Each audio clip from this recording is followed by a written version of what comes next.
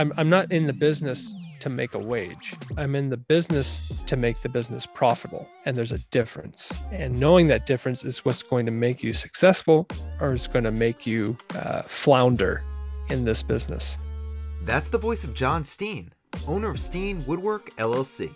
And I'm excited to talk with him right after a quick word from our sponsor. This episode is brought to you by Jobber.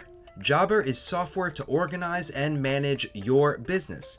From quoting a project to getting paid to everything in between, Jobber software brings everything together to make projects easy to manage and customers happy, giving you more time in your day and getting you paid faster. Go to getjobber.com/Ethan or check out the link in the show notes for a free 14-day trial of Jobber. And if you try it now, you get 20% off your first 6 months when you sign up.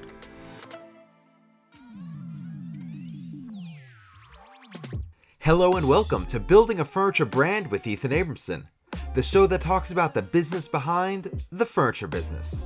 On this episode, I sit down with John Steen, owner of the Southern Montana-based furniture company, Steen Woodwork, LLC.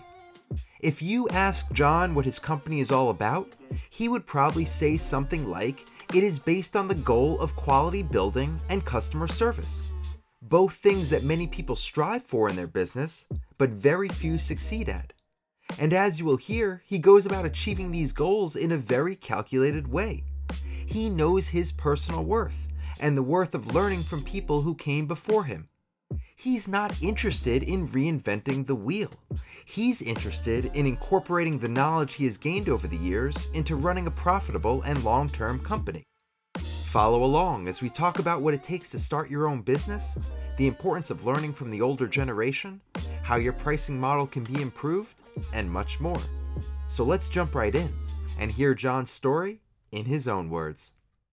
Well, I started my woodworking pursuits, I guess, as a young kid. My dad owned and ran a cabinet shop here in Joliet. And that's actually where I am working out of right now. I was probably, 5 or 6 when I started spending time in the shop. And that was mostly sweeping, cleaning up, watching my dad work. And that slowly built into, I would help him on the planer, planing a bunch of boards. I would help him with sanding. And that worked all the way up incrementally until I was building kitchens with him when I was around 18, 19 years old, working during the summer between, stints at college and then just the latter years of high school.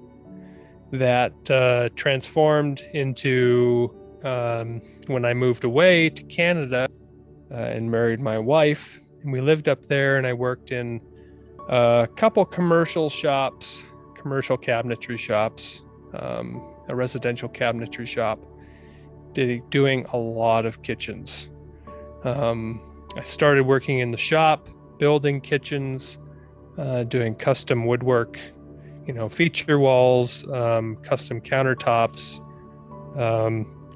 railings, stairs, interior doors, basically anything that would be put into a commercial space. I was doing it, and everything from laminate cabinets to high-end solid wood stairs. I did basically everything. I moved from being in the shop to being on site, doing a lot of site installs. And so my time with this one shop, I think within the 8 years I worked there, I installed around 450 kitchens. Just going, a mile a minute, a lot going on, a lot of deadlines, a lot of work that had to be met. Learning along the way how different companies did business, how different companies interacted with each other on job sites, how the general contractor would interact with the sub-trades.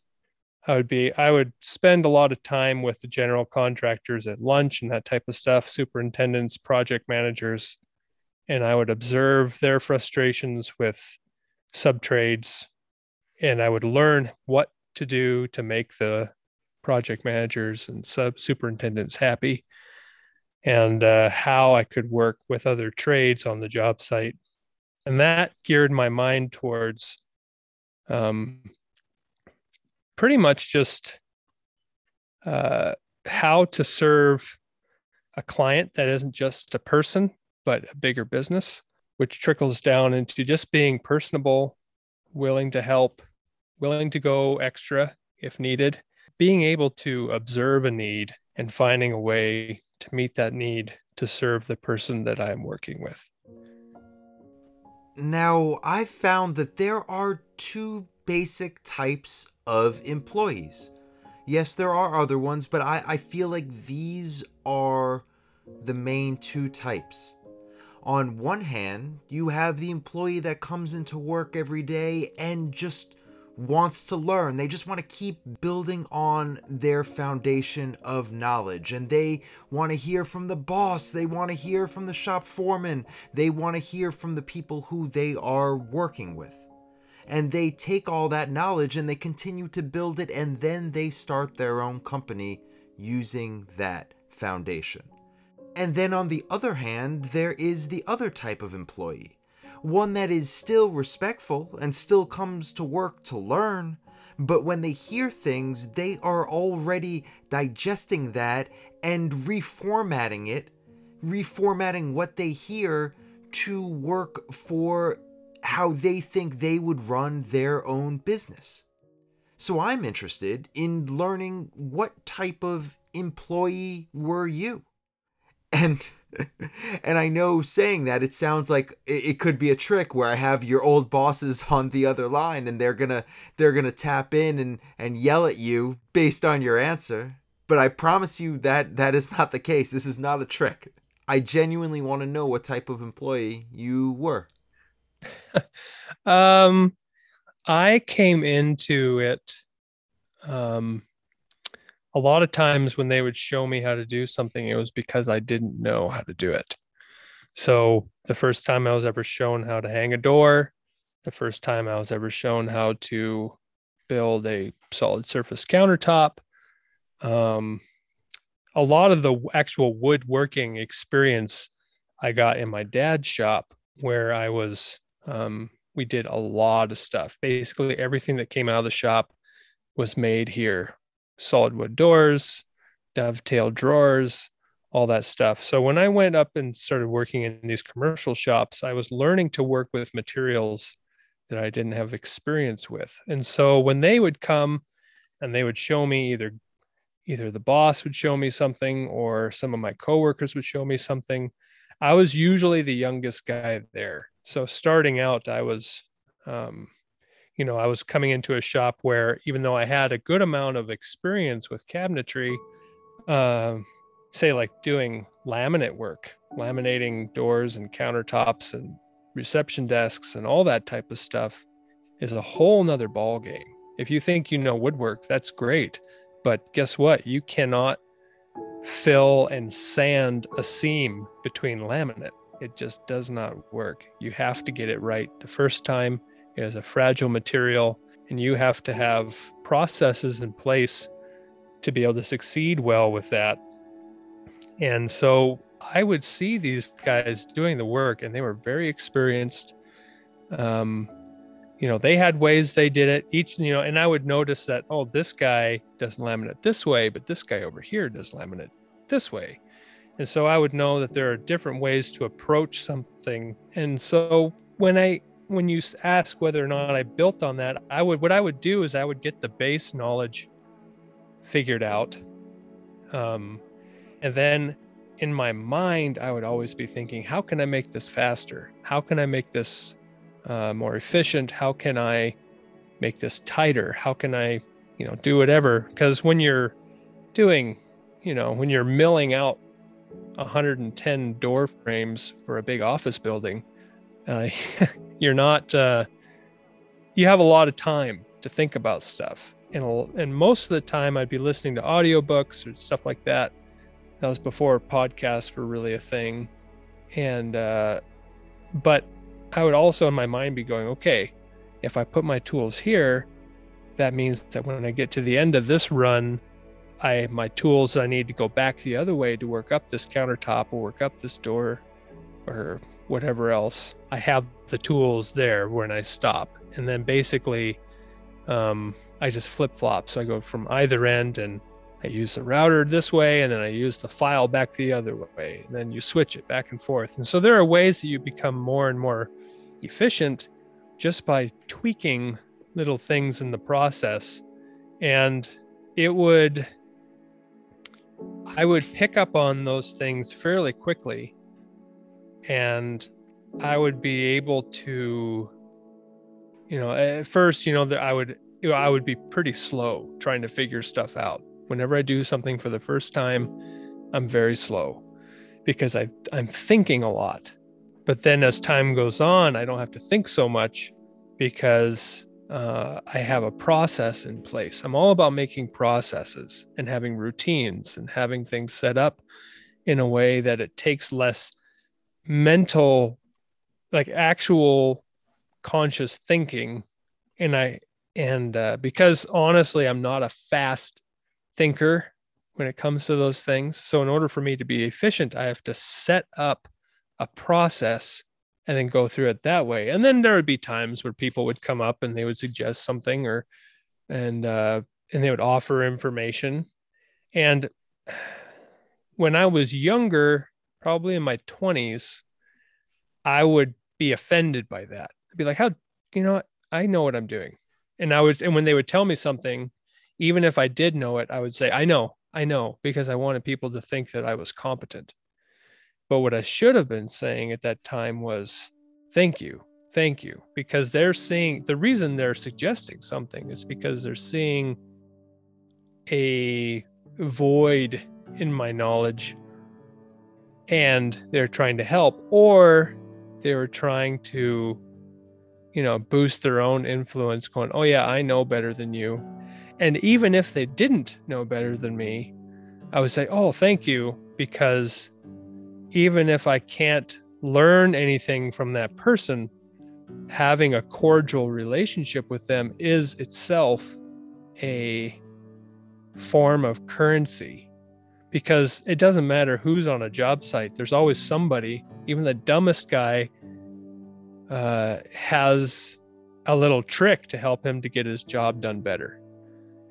And so as I went along with learning, I would recognize that there's more to learn than just the surface knowledge that somebody's offering me. And that is what has driven a lot of, when I took that humility and stepped away from trying to let other people know that I knew what I was doing and started accepting everything that everybody was giving me, whether it was good or bad or whatever, I became better.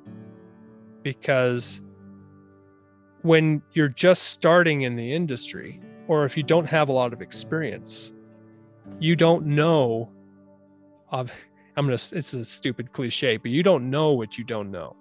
And so you think you know, but you may not. And I would say that is the biggest thing for anybody to learn, is to become teachable. It's so true, because if it's a good situation, then you're learning from that and you're taking away valuable knowledge that you can work into your own business. And if it's a bad situation, which I know we've all been in a lot of them, where somebody's telling you something and you're just shaking your head and thinking, this is not correct. You are learning from that situation that is not the correct way to do it. You're learning from both of them, and you just need to understand that you can take it all in and make your own decisions based on that. Don't shut people out. Take it all in and then figure out internally what is right for you. Now, it sounds like you had the woodworking side, you had the building side pretty much down. You were still learning, but you had the basics. What you didn't have was the business side, which is the other side of the furniture business. So when you decided to go out on your own start your own company. How did you turn that corner from just being an employee to becoming a business owner? And I know that customer service is a big part of how you run your business. So how did you not only switch your mindset from employee to business owner, but how did you incorporate the customer service that you knew you wanted to bring into your company? Let's go back to the mindset of the employee. The employee works hard to get their money. They're working hard. And the only way an employee starts to think that they want to go and do it on their own is if they feel like they're not being compensated enough for the work that they're doing at their job, or they have a problem with authority over them and they don't want people telling them what to do, or they get so good at what they do that the people above them don't challenge them anymore and they feel like they need to do something a little more. So it was a combination of that for me. And I remember almost vividly, I was promised a certain raise. That raise did not come through when it was promised. And immediately in my head, I was like, okay, I can't trust these guys. So I'm going to try to do my own thing. So I started doing side jobs. And in the cabinetry business, side jobs are seen in a negative light. You're using the shop, because they at the shop I worked at, they were very gracious and allowed us to work in the shop after hours. And they didn't charge us to use the shop, which was really cool. They just wanted us to buy all of our materials through them, which was fair. And so I started with that.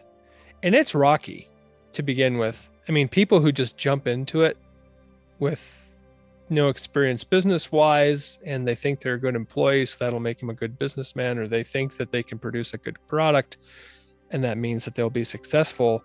There's a big gap, a big knowledge gap between an employee who does good work and a business owner that does good work. Now, let's just preface all of this information with the fact that I've only been running Steen Woodwork LLC for 4 years. So take what I'm saying with a grain of salt, but I like to look at people who are successful in what they do.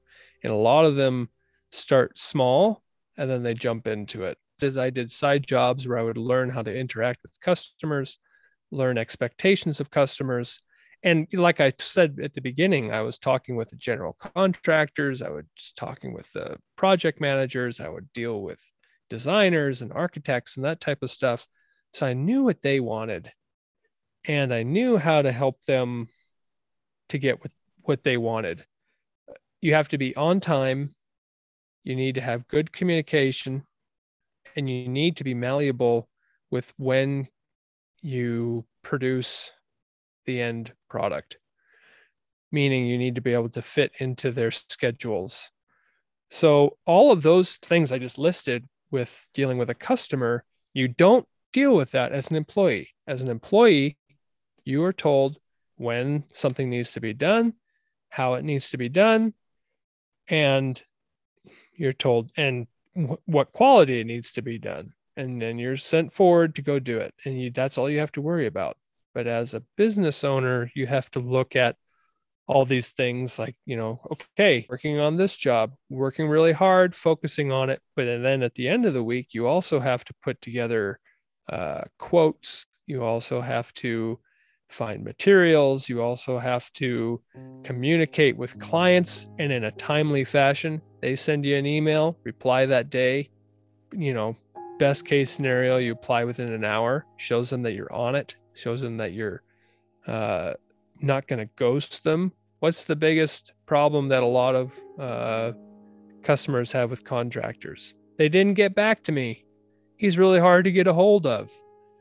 And I noticed that on the job site too. Trades that didn't get a hold of the project manager not only caused headaches for them, but caused headaches for other people down the line. So if you are going to be good at business, make sure that you're good at communication. That's a big one. You text the client, call the client, you email the client, even if you don't have good news for them, even if you haven't started the project that you said you were going to start on Monday, you contact them and you tell them what's going on, because you don't need to add disappointment, because you're not going to get that job done when you said you were anyway.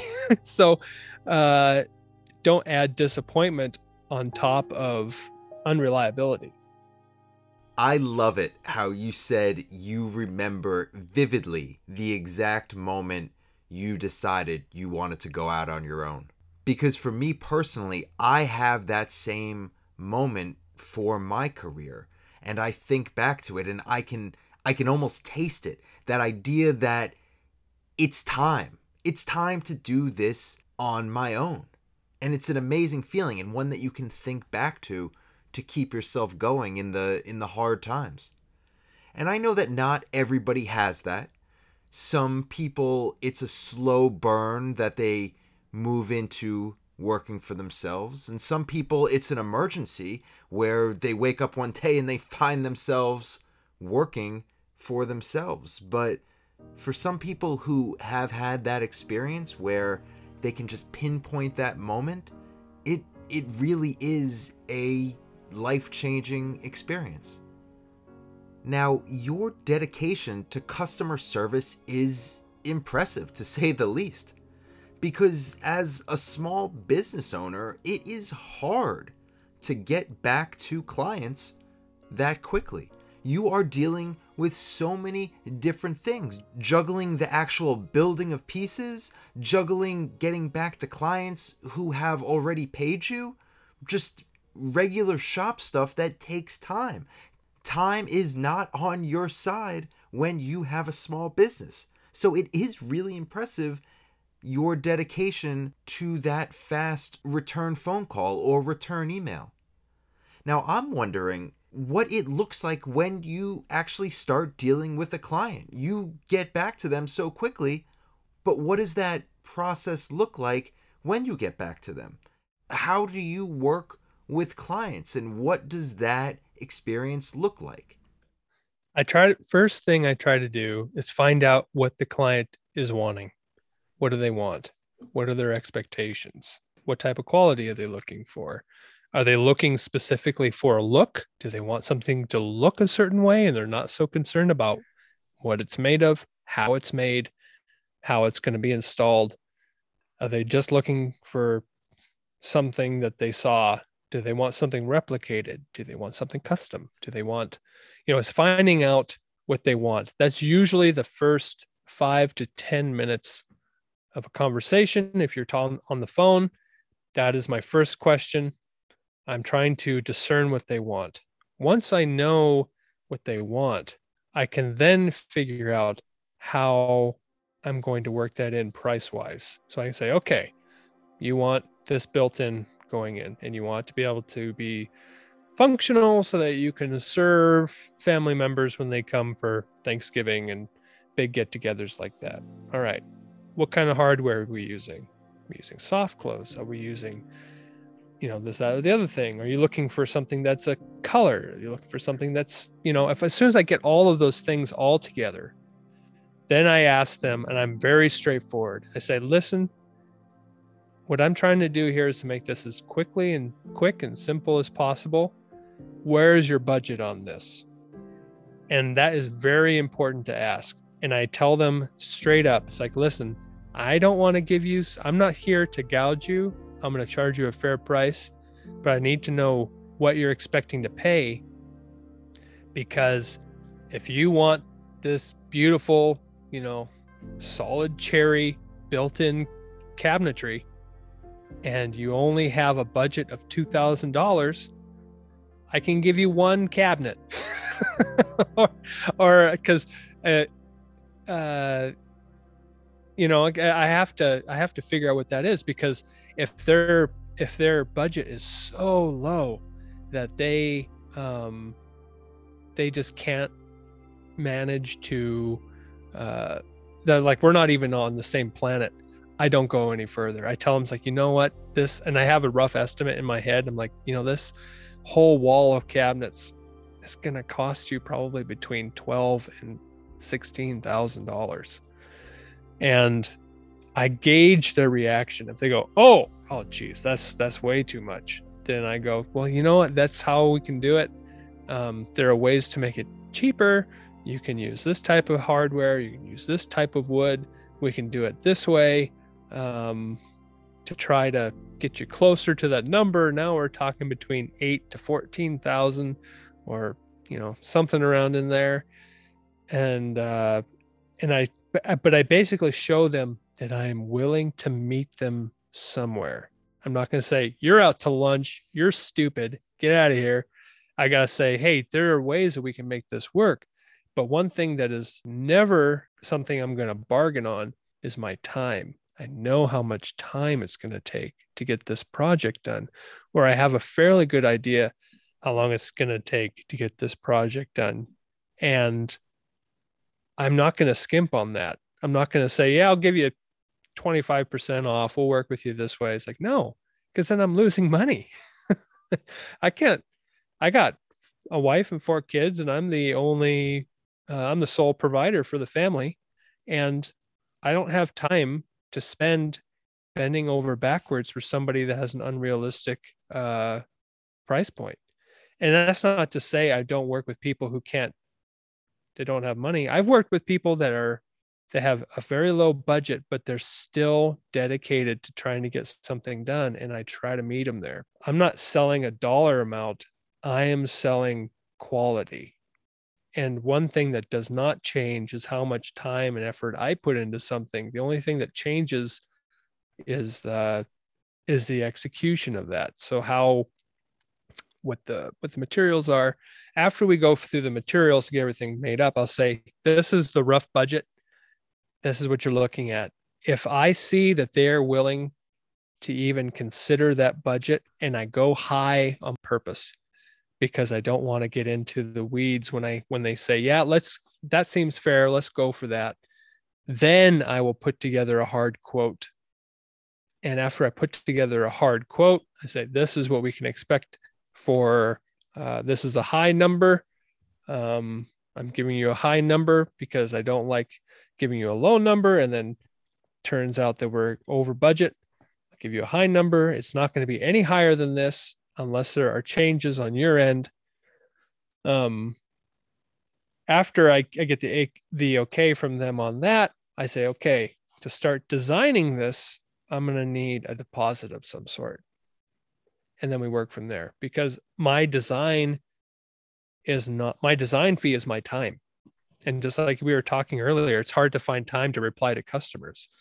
So how about I get paid for my time so that I'm able to make time for replying to my current clients that I am already working on material for, on products for, because all my other time is paid for as well. I'm not giving away my time. I'm not giving away my design fees, because I don't know how many times I've come up with people have come to me with plans, with a design from somebody else that they got a free design from, a free estimate from. They come to me and say, how much would you charge for this? And I said, you want exactly this? They go, yes. And I go, wow, you just stole design time from another professional, and you're bringing it to me to price shop. That's another red flag for me. If they come in with a set design that I can tell was made up by somebody else, I just tell them, you know what, I don't know if I'm able to make this work, simply because there's a type of client that you're happy to work for, and there's a type of client that you hate working for. And I don't have time or the patience at this point to work for somebody that I hate working for. It's just not worth my time. And those people, they'll be probably just as happy ordering something from Lowe's or IKEA than they would be with something I made, because they just want something that looks a certain way to fit in a hole. It's like, go find somebody else to fit that hole. I'm not your guy. Yeah, it is so important to be on the same page with pricing, because we've all been there where we're having a conversation with a client and suddenly we look up and we realize that we've just gone down a rabbit hole of 3 phone calls or 5 emails, and the elephant in the room, which is pricing, hasn't even been discussed. Yep. And we've wasted our time and the client's time because we weren't all on the same page. And obviously you do it with some tact. You don't pick up the phone and say, "Hello, what's your budget?" You work into it, but you need to know where everybody stands on the issue of pricing.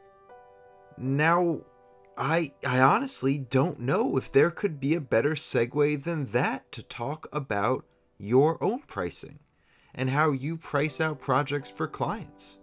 And I'm really interested to hear how you do this because I know you have a very strong sense of your self-worth, of how much your time is worth, and how you're not going to compromise that aspect of your pricing. So let's talk about your pricing for client projects. One thing I do is I get all the components together. I figure out how many materials, how much time it's going to take me to get those materials, how much time it's going to take me to process those materials. And I estimate all of that. And I always go high. Always, always, always, always go high. Not because I'm trying to inflate my price, but because I don't want to get to the end of a project and have a $3,000 difference between my my estimate and the invoice. Because if somebody can be super happy with your work, but if they see that you're 30% higher than your estimate was, that takes a lot of joy out of the end product. So what I do is I look at all of that, and you have to know your overhead. You have to know that. So you can't just go into it going, okay, this material will cost me $500. It'll take me 20 hours to do the work. I pay myself this much an hour, or this is how much I want for per hour. So that means the end product is this. And that is a very foolish way of doing it. Your time plus the costs of the materials will always leave you behind, because your overhead isn't even accounted for. So everybody talks about the markup of materials. It's like, oh, it's shady for them to buy, a faucet for, $50. I don't deal with faucets, but so let's take a faucet, for instance. Great choice then. yeah. It's like, you take this faucet cost the plumber $50, but he's charging me $100. Can you imagine? That's so backwards. But the thing is that is very difficult to charge out is gas for your pickup, overhead, like the electricity in your shop, the service for sharpening your tools, whether it's your blades or your router bits, the price for replacing those blades and router bits, the price for your table saw is out of square and you got to re-square that up again. That's all considered in your overhead. What's your cost? If somebody is having a hard time figuring out what their costs are, I would highly recommend a book. It's a book by a man named Shawn Van Dyke. It's called Profit First for Contractors. It's not just for contractors. It's basically for anybody who is fabricating a product and selling it. And what he does, he goes through different things like where to put all of these categories. I just read his book. I mean, really, if we're looking at it, we got to look at it from this perspective. If you learned how to do, you got the skills to do your job as an employee, and now you're applying those in a business. You learn from people who knew what they were doing. And so when it comes to business, why are you trying to struggle through it, wasting time, wasting money, in the first few years, why don't you go to somebody who already knows and has had experience in this and has had experience teaching other people to do this and learn from them? And so I decided to take that route. My wife and I read this book together so that we're both on the same page, because she's helping. She's a part owner in the business as well. She takes care of a lot of the back end stuff, like the books and finances and that type of stuff, while helping me organize that. And we go through this book, and it tells us everything, most of everything that we need to know. There's some additional stuff that we had to get questions on, and you learn as you go. But when I look at pricing, I look at okay, how much experience do I have? I've been working in a shop, gaining the skills to my craft for, let's see here, 17 years. I was working pretty steadily, learning what I was supposed to learn when I was 16 years old. And then you can basically price that. So if you only have 2 years experience, you're not going to be able to charge as much as somebody who has 20 years experience. You just can't. Or I suppose you could if you can find people who are going to pay you for that. But there's a certain amount of know-how that the client will pay for.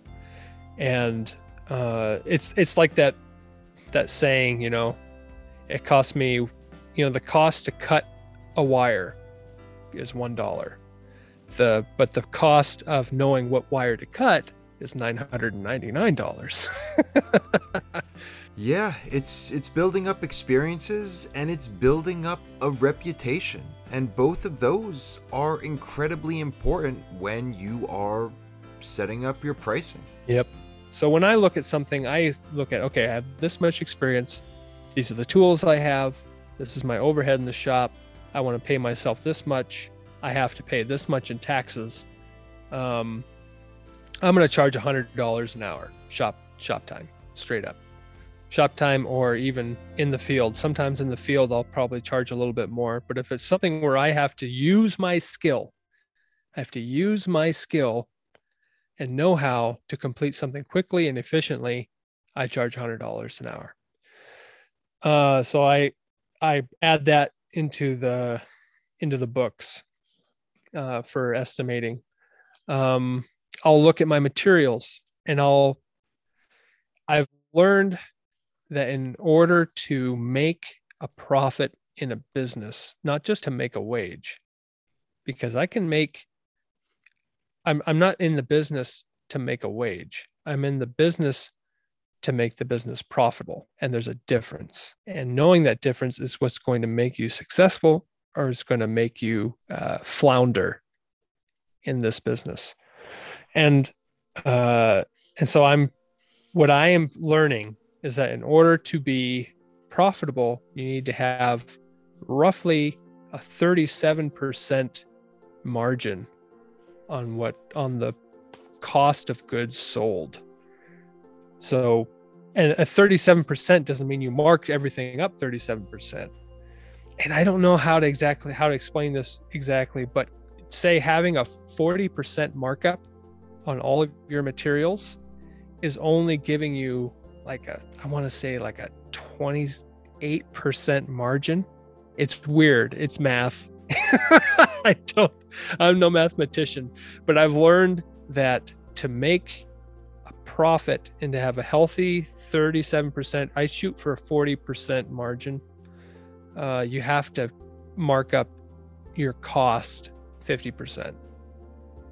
And so I'm looking at, okay, this board cost me $10. I'm going to charge the client $15 for this board, because I'm going to get the board, I bring it back here, I'm using tools to fabricate whatever I'm making out of this board. It all plays into that. And then I need to have a profit at the end. I need to pay myself, and the business needs to have a profit, because you getting paid is not profit. You getting paid is a cost of the business. And so you want to have a profit on top of that. That profit, you can do whatever you want with it. You can roll it back into the company to help your company grow. It's like, oh, I really want to buy this new tool to help the company because I think it's going to make me profitable. There's a whole nother realm of how to analyze what will help you to be profitable versus what will help you, or what will just make your life convenient, and you have to measure those, whether it's worth the investment or not. Or you can take that money from the profit and you can roll it into an account that will accrue interest. It'll also be there in case of a downturn in the economy, something where you're not getting work and you need to maintain the business through times of drought financially. So that's where, if you're just paying yourself a wage, you got nothing. You don't have work, you ain't got nothing. You are simply a owner of a business and you're only getting paid as an employee. I was tired of being paid as an employee. And so I'm not going to do that anymore. I'm not going to own my own business and only take an employee wage. I'm going to make sure that it's profitable. And so that is where I look at price wise. There's a difference in prices of materials from place to place, but I've found that a 50% markup on materials, and you can also say, if you want $40 an hour for yourself, the business should mark up your wage. What you are paying yourself should be marked up for the business, because that's a cost. Your wage is not your profit. Your wage is a cost for the business. And so whatever, if money goes out to pay for something to be made, that is a cost. And that cost needs to be marked up for the business to be able to sustain itself.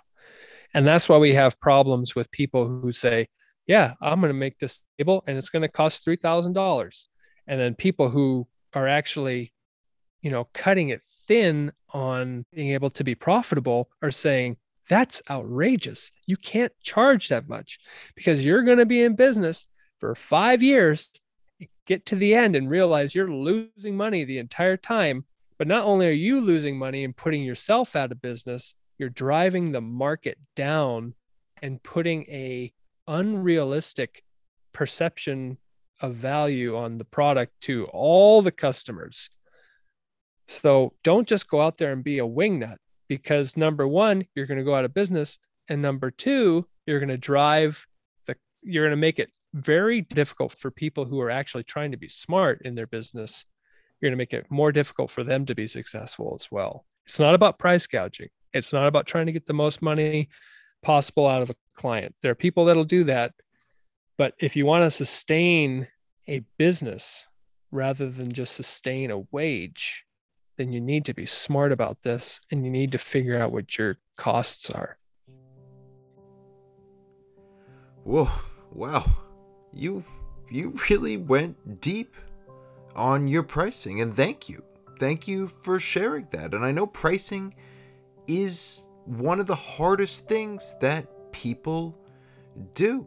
And I know that sometimes it's hard for one person to talk pricing with another person, because everybody has different goals and everybody has different places that they're at in their career, and everybody has different physical locations, and everyone has different things that they're making. So there's a lot of different aspects to pricing. But that was an impressive deep dive into the look of how you do your pricing. So thank you.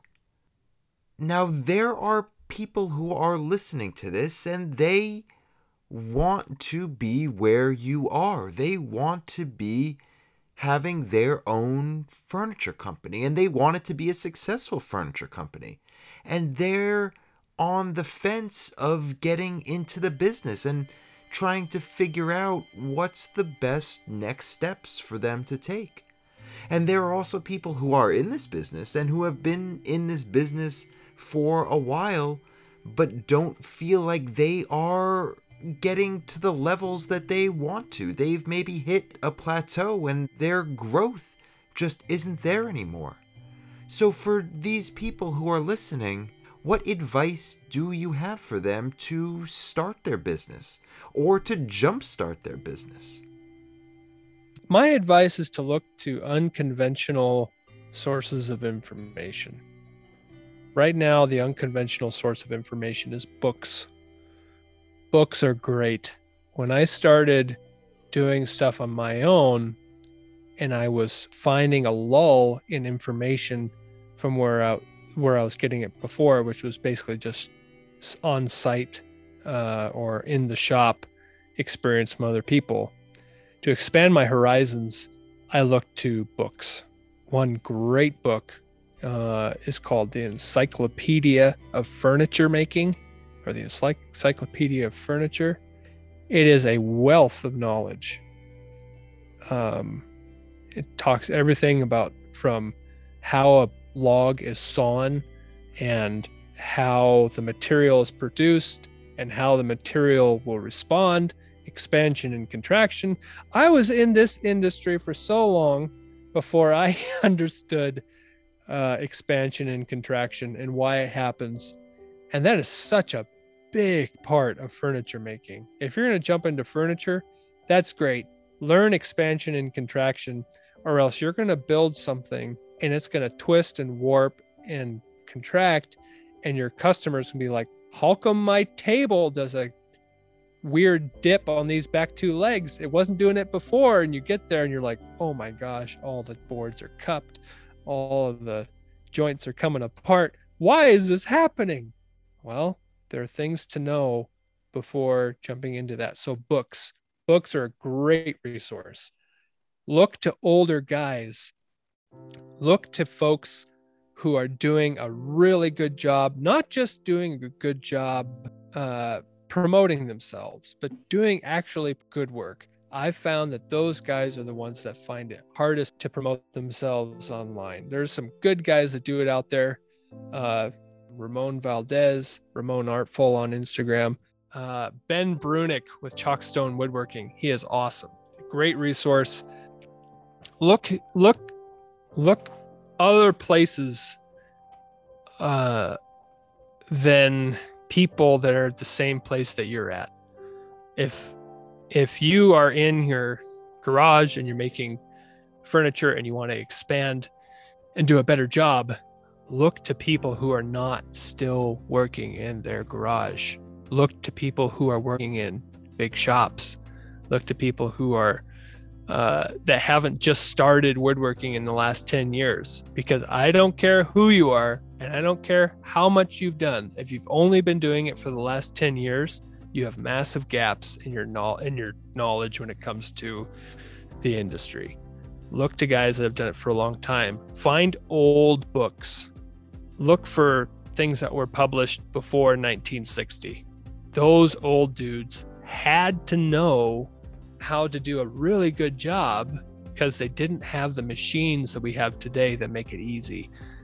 And so the guys that had to work harder, that didn't have the machines that we have, know a lot more about how to increase your skill level because they didn't have the conveniences that we have today. So look to old books, look to older guys, because they will always have more information than the dudes that are fun to follow. There are people that are fun to follow because they do the same thing we are. They're funny. They produce good quality content. That's cool. But look to the guys that are older. If you're trying to expand yourself and to make yourself better, look to older folks because they've seen everything you have and 30 years more. So that's who I look to. And there are guys that are younger than me that are awesome. There are guys that are older than me that are awesome. There are guys that are older than me that are really bad. But my point is, there are guys that have put the effort forward to share their knowledge, and don't discount them simply because you don't understand the way that they are conveying the information. Wise words. look to the elders. Look to the elders of the community to show the way, because they've been there before. You don't always have to reinvent the wheel. We as woodworkers can be stubborn. We want to learn how to do it our own way. It's a solitary profession. We are in the shop, and there is not always somebody who you can turn to learn how to do something. So you have to learn how to do it yourself. But that's not always the case. You can get out of that mindset, and you can ask for help on the building side and on the business side. But even though we're saying the elders, I think there's also knowledge from people who have not spent their entire life in the industry, who are still fresh-faced. I don't know, 17 years in the industry, I don't know if you'd consider that still fresh-faced, but you still are learning. But with that learning comes a wealth of knowledge that you already have. So thank you for sharing your story up to this point. And thank you for sharing lessons you've learned. And thank you for sharing your knowledge. And thank you for sharing your time with this community. Yeah, I'm very, very happy to share it. And whatever I know, I'm always happy to share it. And we are happy to listen to you. Thank you very much, Ethan. Thanks so much for listening to Building a Furniture Brand with Ethan Abramson. If you liked what you heard, you can subscribe to this podcast anywhere you like to listen. To learn more about the show, you can visit buildingafurniturebrand.com. And feel free to reach out anytime to say hey, ask a question, or suggest a guest for future episodes. Our email is hello@buildingafurniturebrand.com.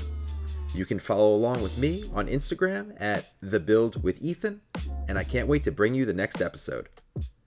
This show is produced and edited by me, Ethan Abramson. Hope you enjoyed, and thanks so much for listening.